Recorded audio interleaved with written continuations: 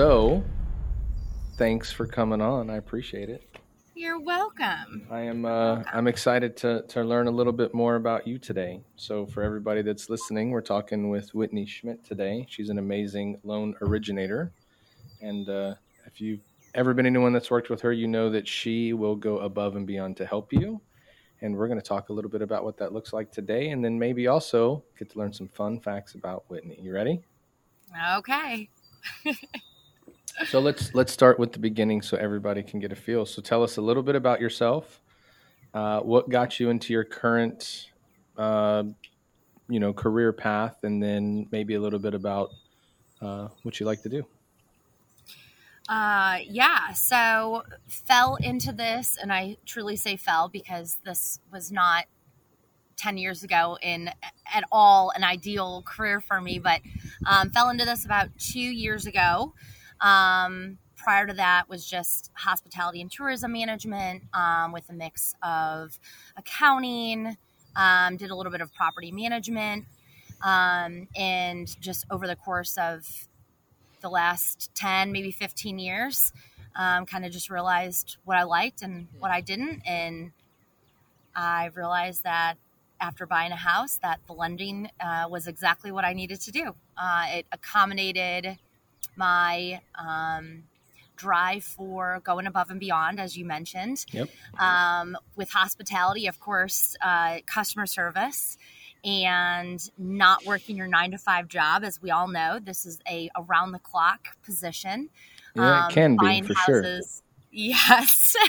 Buying houses never stops. I don't care if it's at night, morning, a holiday, your birthday, it always happens. Sure. And I truly just said, get me in the door, get me the interview, and I'll take it from there. And I did. There you go. Took the bull by the horns and rode that thing 8 seconds flat.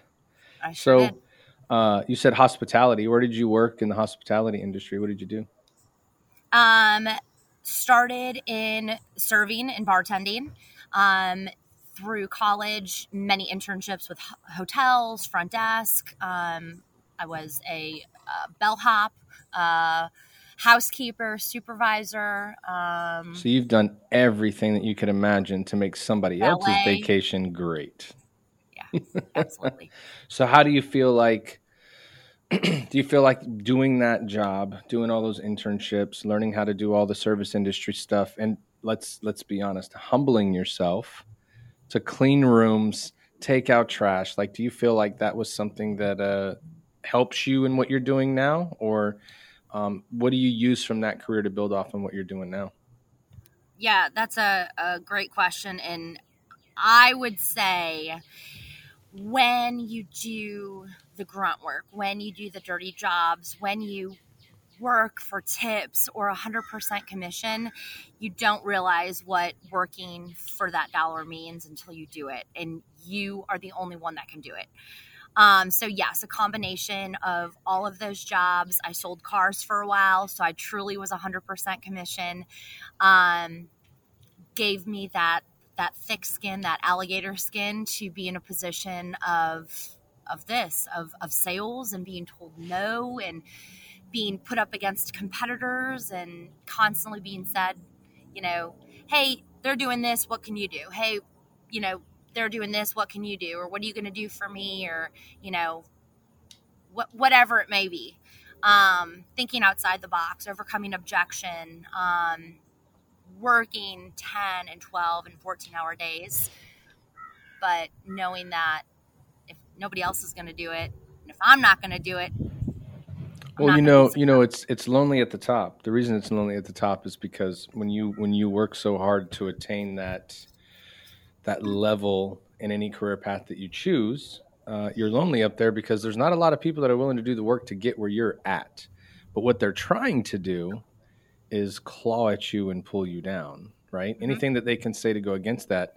So I know that there's something we've talked about in the past that you do that I think separates you from other originators, just based off of your background of knowing that you did hospitality industry, you serviced people, you made sure that they had good experiences, you made sure that their needs were met. So I know that you've Mm-hmm. taken that into another area that you help people that are looking to buy a house. You want to talk a little bit about that today, about like, how do you help people? And it's always the ones that come and say, I don't have good credit. Everybody says that. I think a lot of people are embarrassed to do it, but I found that you're one of the few that's like, hey, let me talk to you, see what I can do to help you, and not just go ghost. You never hear Mm-hmm. from the lender again. And then you got to tell the person, yeah, that probably means no. But I think Mm-hmm. that you do it different. So I'd like to hear about just how you do that, and why, and what it makes you, how it makes you feel to know that you've helped somebody go from thinking there's no hope to getting a set of keys and taking a photo and being happy at the closing table. Absolutely. So yeah, I mean, you definitely hit the nail on the head. So I enjoy breaking down that uncomfort level, that barrier, that one conversation that prevents a buyer from wanting to talk to a lender solely on the fact that they have horrible credit, they filed bankruptcy, they had somebody take their identity, they maxed out cards when they were in college and never got to pay them back, they're in collections, they had, you know, on and on and on. I enjoy talking to them and reassuring them that they're human. This is life. It's Yeah. okay, right? Like, We live in it's America. Everybody, for the most part, has done what you've done, or there's a ton of people in America in your position. You are not alone. right, right. Yeah. And, you know, I always tell them, and this really, I think, kind of solidifies why I do what I do for those that I do it for, is it is hard on the other line, never meeting me before, and talking about their most vulnerable situation of, I have a 400 credit score and I don't know what to do, and therefore I'm just not going to do anything. And I will absolutely say, no, we're going to do something about it. Mhm. We're going to look at it together. We're going to work together. We're going to have a game plan and we're going to execute it. And it's not going to happen overnight, just like these scores didn't happen overnight. It took time and missing payments and maxing out cards or whatever it may be. This isn't going to happen overnight. And as long as you're okay with that, I'm okay with that. And as long Sure. as you hear what I have to say, and I'm there guiding you and walking you through it and holding your hand through it, I'm willing if you are. Yeah. And normally I'll get the yay or the nay. So before the pandemic hit, right? Like when, I mean, everything is on the computer, it's on the telephone, it's through what we're doing right now. Like I mean, you're not hardly doing a lot in person. It's still a really huge benefit to getting to know the person that you are working with. But before the pandemic, were you still mostly I would imagine you're still talking to these people on the phone, right? They're not normally wanting to reach out and walk into an office and go and look at someone in the face and go, hey, I got a 400. What can you do for me? Has it always been like on the phone, or have you had the opportunity to work with people like one-on-one and show them stuff and do those things? Because I know you work nationwide. Oddly enough, it's always over the phone. Yeah. Even pre-COVID. That's even what I was thinking. Yep. Yeah. Because, I mean, I got it, right? It's a really embarrassing moment for you to go, man, I really don't want to rent because I'm making that guy's credit look good. And I really want to own my own house. But through whatever happened, either you didn't care, either you lost a job, divorce, all of a sudden you had triplets, right? Things happen to where like, oh my God, we can't afford it. And so once you get to that point, you know, I'm sure it's like that's one of those things where you got to overcome those fears, right? I got to just understand that I need to rip the Band-Aid off, right? So that's what I want everybody to know that's listening today. If you're in this situation, just rip off the Band-Aid. Ask somebody what they can do to help you. And I'm going to tell you right now, if you talk to someone like Whitney, who's like, hey, I'm here to help you if you want to get help. You just said that earlier. Like, if you're willing, I'm willing. I'm going to tell you right now, there is very few people in the mortgage industry that are willing to do that. I know it for a fact because it's not the easiest route. It does take a long time sometimes, and it requires patience on the other end to just understand that these people may get angry, they may get upset, they may be very emotional, right? This is going to be a long process. And so it's very admirable that that's how you approach it. Like you take a long time sometimes to do these things. So I think everybody listening needs to know there's one phone call to make, right? Yep. There you go. So what is the normal timeline? Let's say somebody has horrible credit in their mind. Let's say they need to work on some things. Let's say that there's a lot of things that they can do. In your experience, what is about the average time if you have a really low credit score that it takes to really truly get it to the point where you can purchase? Now, I know everybody's situation is different because, I'm not talking like, what's the average time for bankruptcy? What's the average time for foreclosure, right? Sure. But like if they just have missed payments, and a lot of us, that's what it is. We've missed some payments. We maxed out a credit card. We couldn't afford to do it. We bought that car that we really loved. Unfortunately, I probably shouldn't, right? So in those situations where it's basic stuff like that, because everything is unique when you get into those other scenarios, what's the average amount of time it takes you to help someone get to a point where they're like that light is bright at the end of the tunnel? I would have to put like a 5 to 9 month time frame. And the reason I kind of do that instead of 3 to 6 months or 9 to 12 months, because a lot of the time it may just be paying something off, getting a letter from that collection agency or that creditor, submitting it to the bureaus, and within 30 to 60 days, we start seeing those scores go up. Or it could be something as simple as going and getting approved for your first credit card. Well, that alone takes 3 months because of applying, charging, first statement, and then now we're into the 3rd month. Is that credit card now reporting to the bureaus? It doesn't happen immediately. And I think that a lot of people in general, when they pay something off, when they get a card, when they get an auto loan, or when they're getting added as an authorized user, they think it happens instantaneously, and it doesn't. And so it has to go by months.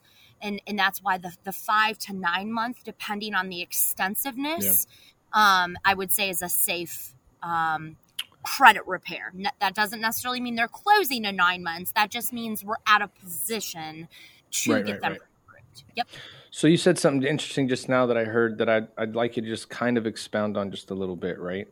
So you said that people often, when you're working with them, even if you explain the process very, very well, they'll go, okay, well, I just became a co-signer or a joint account holder, or I just got a credit card because my cousin, sister, whoever, like somebody was able to help me.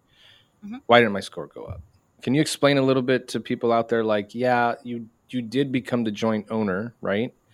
But explain to them the difference in being the sole account holder, right? It's all about you, and then becoming a joint account holder. Because I'm sure there's a difference there on how that affects the score.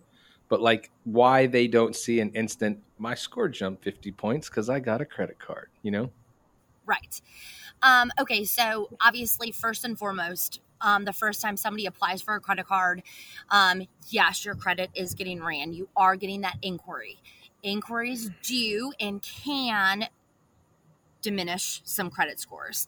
At that point, it is your job to build longevity with that line of credit. So when you're the sole account holder, you are making history on that card. It will not, until that 3rd month, 3rd or 4th month, actually see an improvement. So your scores are going to kind of stay here. They're going to dip a little bit because of that inquiry. And then as you start charging and stay in good standing with that line of credit, you are going to see every time that credit card does report to the bureau, you are going to see a couple points increase from year to year. So that means just so that I'm following you correctly, because I'm learning a lot today too about how I can talk to people about this. Just because you get a card, contrary to popular belief, from what I'm hearing you saying, is you need to use that card. You need to put some money on it. Now, just inexperience, and I'm sure there's like both sides of this are probably true, but what have you seen in your experience? If you charge something on a card, should you pay the entire balance off every month, or should you allow a little bit to stay there to show that there is a balance on the card and make you could make a little bit over what your payment is, but if there's a balance there, does that help you, or does it matter if you pay it all off? Have you seen a difference in how the scores move? Yeah, so I typically advise one of two things. I will absolutely, especially somebody that has never had a card, I always say, don't go max it out. Don't go take a trip across the world, have this huge balance, and now all of a sudden all you're doing is trying to whittle away that balance. Yeah. Go and put $20 in gas. Go and do $50 at the grocery store. Do something that's attainable, something that you already know is in your checking account. Mm-hmm. Because as soon as you charge in a couple days, pay it off. Pay the entire balance off. Yeah. And I always say, if you get in that realm, that system of doing a small charge and a small payoff and just kind of get yourself in that position at the point where maybe you do, let's say, have to get a set of new tires, or all of a sudden you do have a medical bill or something to put on there that's a little bit more than just your basic 20 or $30. Yeah. At that point, do the minimum. I mean, the worst that's going to happen is you're going to be having interest charged to it. But as long as you do the minimum, that's where that utilization percentage or that utilization factor. Yeah. We obviously want to make sure that you're not, if your credit limit is $500, you're not keeping it at $450 and $400. Yeah. If you have a balance, bring it back down to $300, bring it back down to $200. Keep it below that 50% utilization.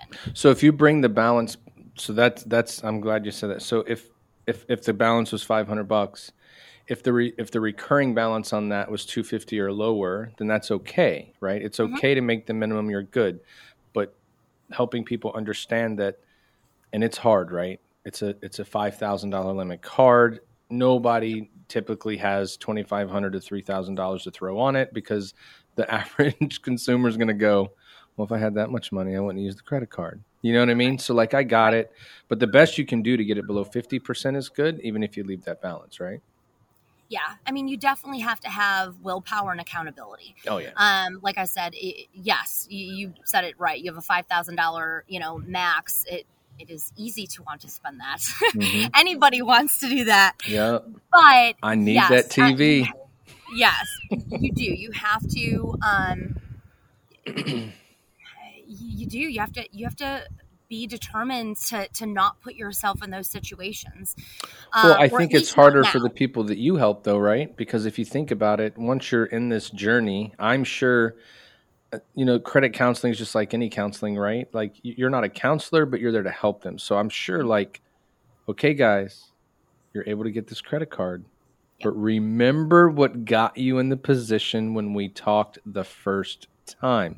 So I'm sure it's even more important in what you do. And this is why it makes it so, I guess you could call it admirable, but it makes it so unique in the industry that you work in.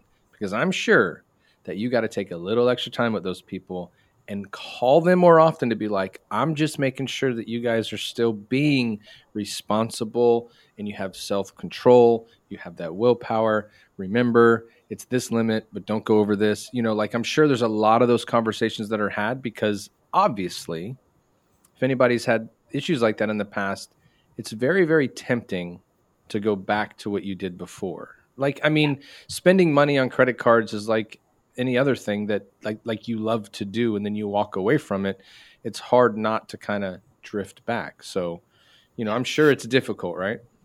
Yeah, no, it definitely is. And I, I'm a hard love.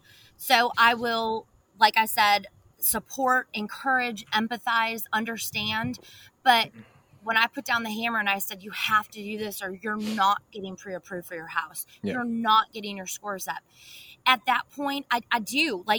I always use the phrase, I can lead a horse to water, but I can't make it drink. And I have to have that for my own self, just self-esteem, because it's a touchy subject and you want to do everything to be able to help everybody. But all I can do when it comes down to it is guide, give resources, jump on calls with these creditors, these collections. I've done that weekly I'm always on a 3-way call, talking to them, getting them. We're not paying a single dime until we know we're going to get a letter from you on letterhead stating that once this balance is settled, this is no longer going to be reporting to the credit bureaus. It's going to be deleted, or whatever verbiage needs to happen. Mm-hmm. I need to get, because every call is recorded, and I get an agreed yes and agreed yes on both parties.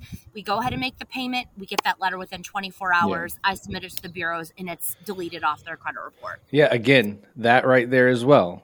I'm just telling you, man, like, it's just the more and more we talk today is the more and more you realize that your willingness to help people is the reason you do what you do. And it's not because, just like newsflash, you're not going to get paid more money if you help somebody fix their credit score. You're not going to. I don't charge anybody for what I do. But that's my point. You're not going to get paid more money. And here's the reality to anybody that's listening to this today. It's already a long enough process to purchase a home. But when you take somebody that's willing to help you like you're doing, Whitney, and you help someone through that process, I don't think they realize how much time, and this isn't to sound bad, but it's reality. I don't think they understand how much time you don't have to do that. Like, you're adding time in for these people to do it. And so I'm sure that when you have that first conversation and you tell them, look, if we have to have this conversation more than once after this, mm-hmm. I think we're going to move forward. But I think I would imagine most people are appreciative, and they try to stick to the plan, especially if they're serious about purchasing a home, you know? Yeah. But yeah, like, again, there's no time, you know? Like, there's only certain amount of hours in the day where you can even call creditors or look up interest rates or help people get pre-qualified. Like that is like, everybody says they want more time. Like, we just wish that some of these companies would work the same that we do, like, be open, mm-hmm. be available, but they close at 5, and, you know, if you're not there at 5, you can't get it. So, I mean, I'm sure it's a hard rack if you go through this for a long time and then, you know, it doesn't work out, but I'm sure you have more success with the program than you do not. Otherwise we wouldn't still be talking about it, right? You know? Yeah, it's definitely extremely satisfying. And I've had 2 just in July that I've been working with, one for 11 months and one just under 9 months. And both came from a situation where when they initially applied, were nowhere near where they needed to be. And both of them a week apart, closing, finally. Yeah. One in their second home, one a first time. That's was awesome. Pretty cool. Pretty darn cool. That's amazing. Yeah, it's just it's a rewarding experience, you know? So that's like your why. You know, a lot of people in the real estate industry, in certain companies you work in will tell you, what's your why? Why do you do this? And I used to be like, what do you mean, why do I do it? Like, what's the reason you are going to do what you do? And I would go, well, I'm doing, and it's cliche answers, right? Cliche answers. Like, I'm doing it for my family. Like, well, what got me is a lot of times those people would say, well, you can't say that. Why are you doing it? And I'm thinking, well, I do it. That's why I'm doing it. Like, there's no selfish reason for me. And so that's kind of like the point I'm getting to is it has nothing to do with Whitney, right? It has everything to do with whoever that individual is, that their family can now live in a home that they can say is theirs. There's the reward right there. Has nothing to do with me. You know, you're like in the background. They'll never forget what you did for them, but you're definitely not center stage, because like, when you see people in that situation and they're able to do that, it's like they're walking down the aisle to get married again. You know what I mean? The pride that they have that they finally made it through. And I'm sure you get a lot of Christmas cards every year. Or edible arrangements or gift card. Yes. Absolutely. And I mean, here's the deal. You've built a lifelong relationship, friend, someone that now knows you've probably had to talk to people about more than credit repair, depending on the relationship that you've established. Just your ability now to help people much more than just for what your job is it's definitely rewarding. I like to know that what we do, all of us together, it's part of what we do. Like, there's no competition. Let's just go help as many people as we can. So that's why I like it here. That's why I'm staying. Yep. Agreed. That's good.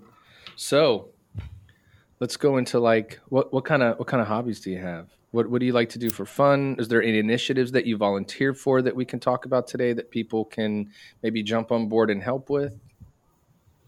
Yeah, I mean, a couple things. I mean, so on the fun side, I am very much involved in sand volleyball. I ref for some of our leagues up here, and am very much participating in a lot of the tournaments, especially on the weekends. We'll have different fundraisers, or we'll have different benefits, or whatever it may be.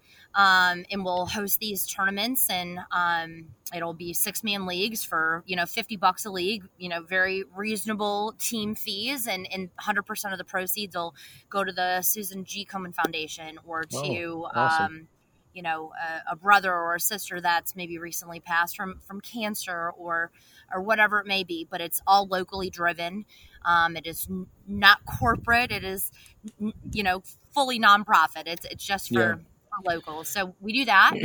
Is there anything specific? So is the majority of what you help with to raise money for cancer, or is it just depends on whatever the charity is?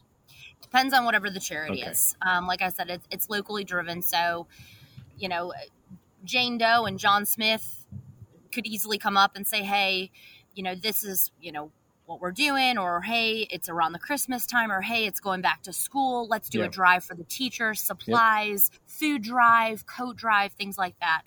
And so a lot of the time it's just simply being involved in gathering teams together, and of course participating, or being there to help cook or ref, or whatever it may be. Cool. But yeah. And so cool. That's in Louisville, right? In Kentucky. Yep. So in Kentucky. Is there a name of that place where you can go and people can sign up for these charity tournaments, or kind of keep an eye out just in case they're in the area and they want to help?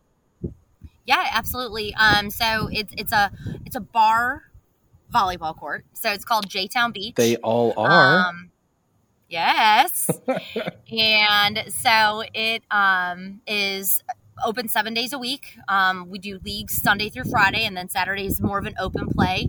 But yeah, you can get it on Facebook at just J-Town Beach, and search it on Facebook. And obviously they put up a lot of their events. And so whether it's just participating in the league, or doing it for a fundraiser, or coming by for various festivals. We just had a J-Town Beer Festival just about 2 weeks ago, and so we had a bunch of activities and prizes and cooking, and so Well, that's awesome. Yeah, so that's good for everybody to know where they can go, even if you want to do your own, just like you said, right? Mm-hmm. Like I can reach out and get it. That's a good deal. Yep.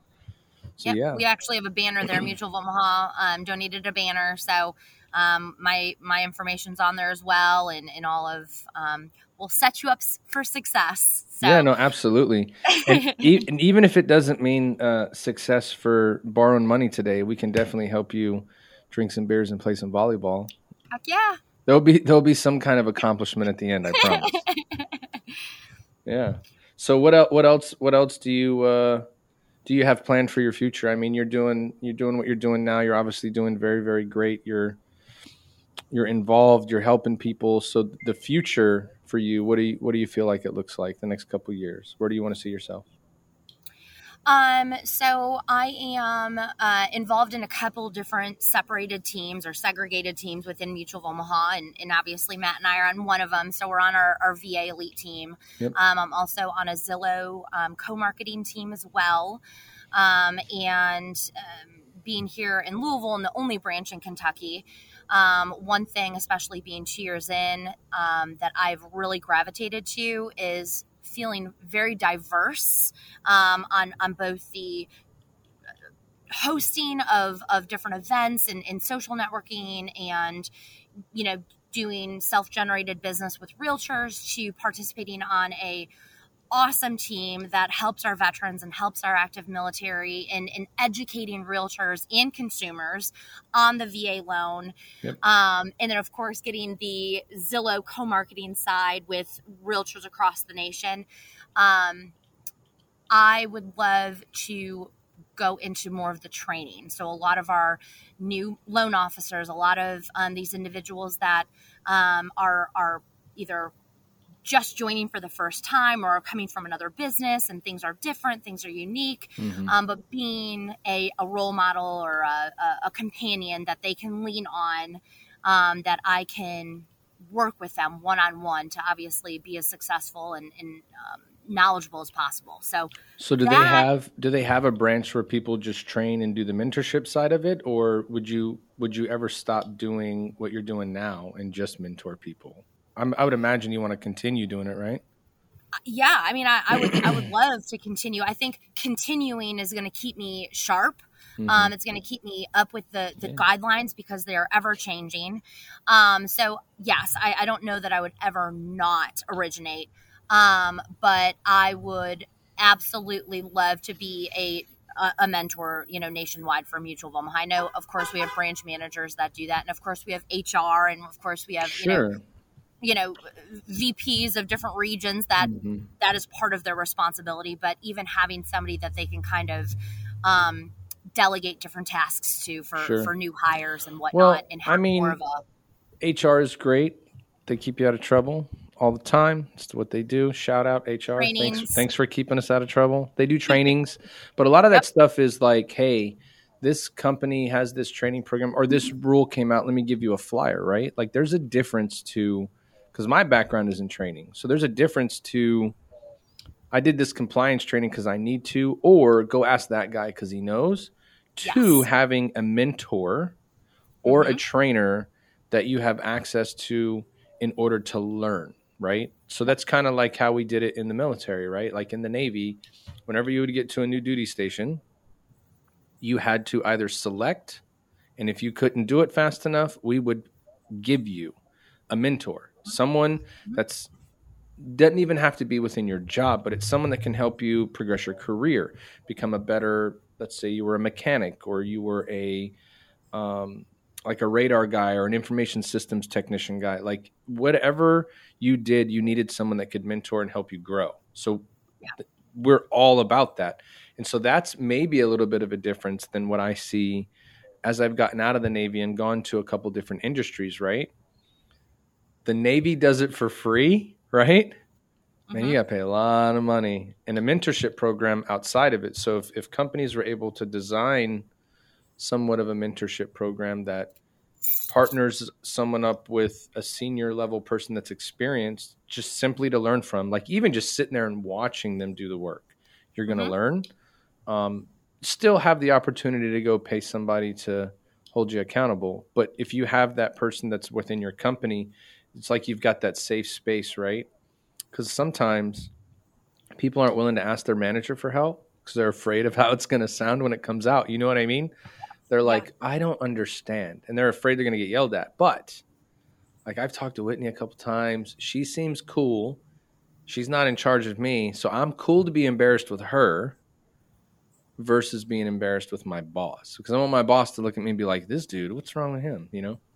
Well, and as you get higher up the hierarchy, they obviously have more and more individuals or employees or staff or people to oversee. I mean, and so sometimes, depending on the size of a branch or the size of the region or other responsibilities that these managers have, yes, they're available for a phone call or an email response back or a text, but it alleviates having to, like you said, feel uncomfortable or uneasy about, asking a higher up about a silly question, which in my mind, there is no silly question. Yeah, there is no silly question, but there is something to that as well about like, okay, I don't want to bother my boss. He's really busy, right? And they are busy. They're super busy. When you get to that level, you are a professional firefighter. Let's just put it like that. Like your job is to put out all the fires that start every day. And so to take away, and that to your point, small question, meaningless question, what you feel to them actually might turn out to be a super important question that everybody needs to learn because even the basics will get you in trouble, right? So, I think the other side of the coin there is like people don't want to bother their manager as well because they're too busy. Or it also gives, I don't know how you've seen it in the past, but like you have managers that are busy and you got a team of 15 people that could be 50 deals going at one time, and you've got to keep that all straight. Like your mindset and focus, the highway you're driving down is all the deals that we're trying to close to make sure that the consumers that we're assisting are able to have a worry-free process, right? Mm-hmm. There's not much room for error there to jump in and do things. So that turns into the manager doesn't always answer your email or answer your phone call when you call. And now the worker's like, oh, that person, like they're not even good. They don't ever talk to me. But you have no idea what they're doing on the other end, right? So I think having some kind of thing like that where it's like, hey, if you have any small questions, call Whitney. She can answer them for you. But I think we do, other than that, I think we do a pretty good job on us. You know, group chats are a great thing. Yep. The ability to just ask a question and anybody can just jump on and answer when they're available. Yeah. Those are great learning resources. But there is a lot to be said to the comfort level of having that one person that you can call and talk to, right? Especially if you're frustrated or lost. Because it's hard to display that in a question in a group chat or, you know, in a team meeting, right? Because that's where everybody's watching. So if you've got that person that you can talk to, it just, a lot of times it comes into a trust factor as well. Mm-hmm. But yeah, that's all good. I think the sky's the limit for sure. Absolutely. Yeah. So what's so that means you would stay there? Like you want to stay where you're at? Is there any way of you wanting to move into the great state of Texas? We're pretty awesome. Well, in fact, I have been presented this option, but oh yeah, I have. I'm all about, you know, moving and you know, I mean, depending on, you know, am I going to be moving across the nation to do exactly what I'm doing? Is there an opportunity for me to move to Texas or to Virginia or sure. wherever because of a unique opportunity that's being presented nowhere else? Yes. I mean, whatever I can do, even if it's seasonally or temporarily or, you know, I'm there, whatever, sure. To build rapport with a that's brokerage or open up a new branch or, you know, whatever I can do. But of course, traveling. Absolutely. Man, I don't even know. I don't think I could leave Texas. I'm just saying we're pretty awesome. You can just look at the stats. Everybody wants to look at it. It's bananas in Texas right now. Mm-hmm. We have more buyers than homes. That's what happens a lot right now. But yes. Yeah, it's that's good. I mean, that just means that you're open to opportunities, and that's always a good thing. Anyone that's open to opportunities is going to work for them, and I just, you know, I'm excited to see where it takes you because just knowing you for this little bit of time, I see that you're willing to help, you're willing to reach out. And I personally know, and you don't have to confirm because I don't think you ever will because that's not who you are. There's probably been times where new people on the team have just been like, I got a question, and you've seen it and you're like, I really don't have time for this. But then right away I get if you need something, let me know. I know that not everybody has that time, but you know, that's what makes you unique, especially with the clients that you work with and just the way that you do the job. It's appreciative for sure. And to rephrase, it's not that we don't have time for this. It's questions just,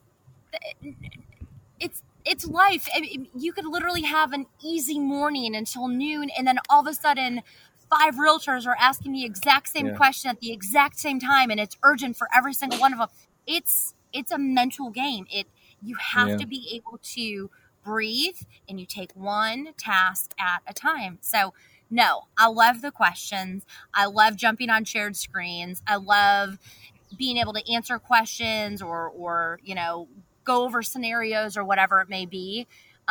It's just about the timing of it is all it is. For sure. That's what I mean by I don't have time for this because everybody's done that, right? Everybody's done it. Doesn't matter. Like you could be looking at the computer, see something and not even look at it and be like, I really don't have time for this. You have no idea what it is. And then you look and you're like, oh, I got time for that. And then you jump in, you know? But, you know, I got time to be on Facebook for the next 15 minutes. Yeah. But I forgot to call those last. No, I'm just kidding. Yeah, no, but that's true, right? It's true. It happens all the time. Tons of people will look and go, I have no time in the day. I have none. No time. I don't have time to do anything. I'm guilty of this. I got no time, right? And then people will ask you, And this is what they got me like this in the Navy, and it's probably still true. I know it's still true today. And they go, okay, how many hours did you work today? You're like, 15. They're like, 15 for sure. So within those hours, if your job is to be a lender, a realtor, a construction worker, that means at no point today did you eat lunch. At no point today did you just get on the phone and bullshit. At no point did you look at Facebook and all these things. And you're like, oh, I did that a couple times. You're like, uh-huh. So let's look at it. And we did an exercise like way back in the day when I was in the Navy in recruiting, because they were trying to prove a point, right? And they did. They go, okay, let's look at it, right? How many hours a day did you do this? How many hours a day did you do that? And when we got done, they were like, the reality is you guys are only working 3 hours a day. Legitimate 3 hours a day. Physically there. Yeah. That's what they said. You're at work. You're wearing the uniform. You walked in the door. You did that for 15 hours. But you really only worked 3 hours today. And you were like, no, I didn't. I got yelled at all day. And they're like, it's probably because you weren't working. It's like, that makes sense. But yeah, it's right. that time crunch is definitely it's definitely interesting. And then when you realize for yourself that like you're like, man, I fall into that. Then you're like, oh goodness, I need to go back and relook at how this goes. But yeah, well, it's Friday. Thank God it's Friday, and I know that you have tons to do. Thanks for taking the time. I really appreciate it. We'll do it again. If you ever have anything that you want to talk about, jump on, be a part of. This thing's going to go for a long, long time. So anytime you want to talk, just let me know. We can jump on and do it. And if you ever need anything, let me know. Not if there's not much I could probably help with way down here in Texas up to where you're at. But if there's anything at all, just let me know. Absolutely. I appreciate it. Thank you. Thank you. Have a great day. You too. Bye, Matt.